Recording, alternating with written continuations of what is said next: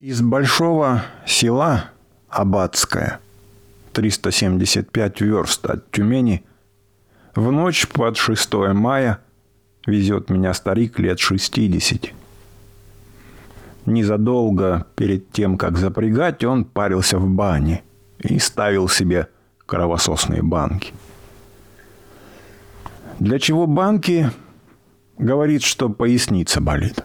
Он боек не по летам, подвижен, словоохотлив, но ходит нехорошо. Кажется, что у него спинная сухотка. Я сижу в высоком некрытом тарантасе, который везет пара. Старик помахивает кнутом и покрикивает, но уж не кричит по-прежнему, а только кряхтит или стонет, как египетский голубь. По сторонам дороги и вдали на горизонте змееобразные огни. Это горит прошлогодняя трава, которую здесь нарочно поджигают. Она сыра и туго поддается огню, поэтому огненные змеи ползут медленно, то разрываясь на части, то потухая, то опять вспыхивая. Огни искрятся, и над каждым из них белое облако дыма.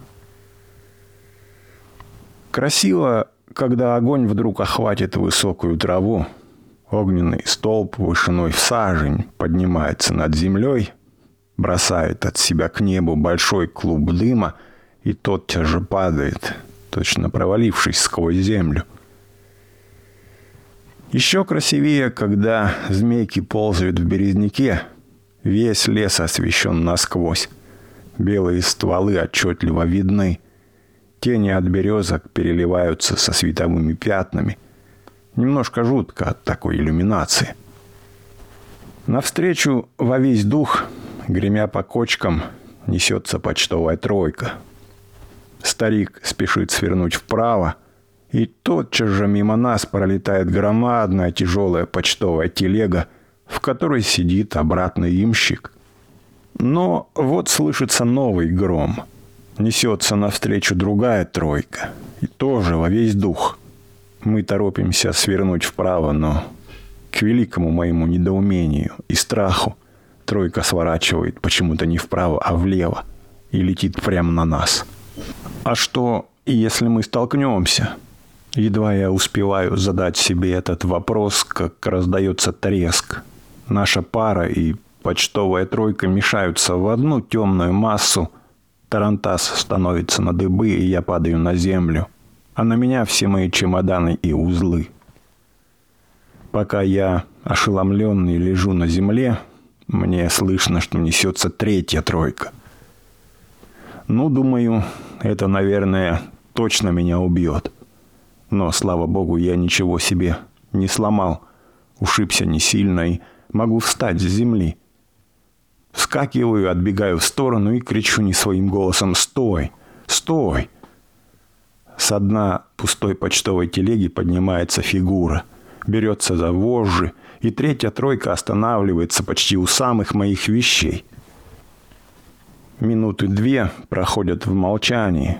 Какое-то тупое недоумение. Точно все мы никак не можем понять того, что произошло. Оглобли сломаны, сбруи порваны, дуги с колокольчиками валяются на земле, а лошади тяжело дышат. Они тоже ошеломлены и, кажется, больно ушиблены. Старик, кряхтя и охая, поднимается с земли. Первые две тройки возвращаются.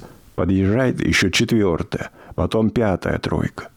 Затем начинается неистовая ругань.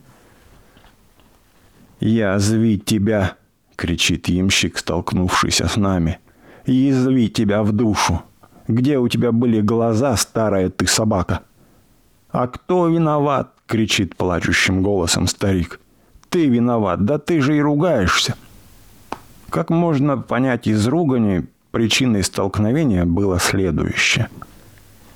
Ехало в Аббатское 5 обратных троек, возивших почту.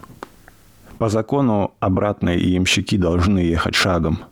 Но передний ямщик, соскучившись и желая скорее попасть в тепло, погнал лошадей во весь дух. В задних же 4 телегах ямщики спали, и поэтому тройками было править некому. За первую во весь дух побежали и остальные 4. Если бы я спал в тарантасе, или если бы 3-я тройка бежала тотчас же за 2-й, то, конечно, дело не обошлось бы для меня так благополучно. Ямщики ругаются во все горло, да так, что их должно быть слышно верст за 10. Ругаются нестерпимо.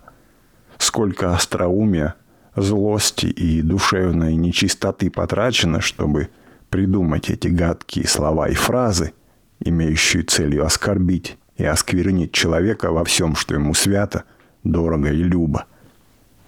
Так умеют браниться только сибирские ямщики и перевозчики, а научились они этому, говорят, у арестантов.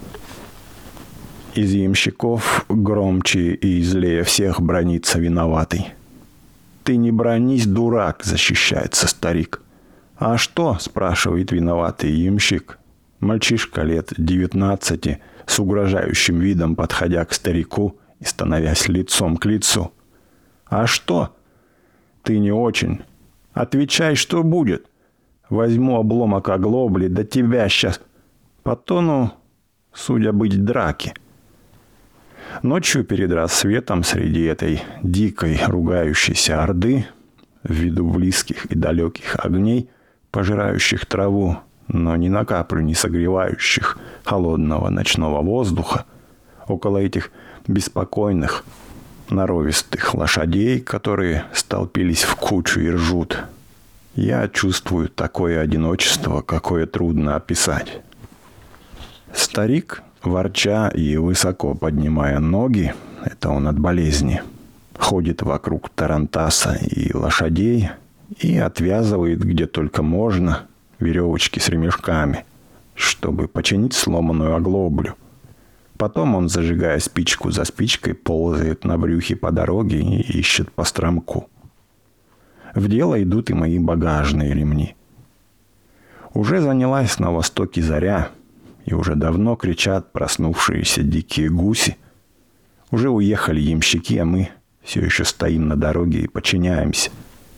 Пробовали было ехать дальше, но связанная оглобля постоянно ломается, и нужно опять стоять на холоде. Кое-как шагом доплетаемся до деревни, останавливаемся около 2-этажной избы. «Илья Иванович, кони дома?» — кричит старик. «Дома», — отвечает кто-то глухо за окном. В избе встречает меня высокий человек в красной рубахе и босой, сонный и чему-то спросонок улыбающийся. «Клопы одолели, приятель», — говорит он, почесываясь и улыбаясь еще шире. «Горницу-то нарочно не топим. Когда холодно, они не ходят. Здесь клопы и тараканы не ползают, а ходят. Путешественники не едут, а бегут. Спрашивают: куда, ваше благородие, бежишь?» Это значит, куда едешь. Пока на дворе подмазывают вазок и позвякивают колокольчиками, пока одевается Илья Иванович, который сейчас меня повезет, я отыскиваю в углу удобное местечко, склоняю голову на мешок с чем-то, кажется, зерном, и тотчас же мной овладевает крепкий сон. Уже снятся мне моя постель, моя комната. Снится мне, что я сижу у себя дома за столом и рассказываю своим, как моя пара столкнулась с почтовой тройкой. Но проходят 2-3 минуты, и я слышу, как Илья Иванович дергает меня за рукав и говорит: «Вставай, ваше благородие, лошади готовы». Какое издевательство над ленью, над отвращением к холоду, который змейкой пробегает по спине вдоль и поперек. Опять еду. Уже светло и золотится перед восходом неба. Дорога, трава в поле и жалкие молодые березки, покрытые изморозью, точно засахарились.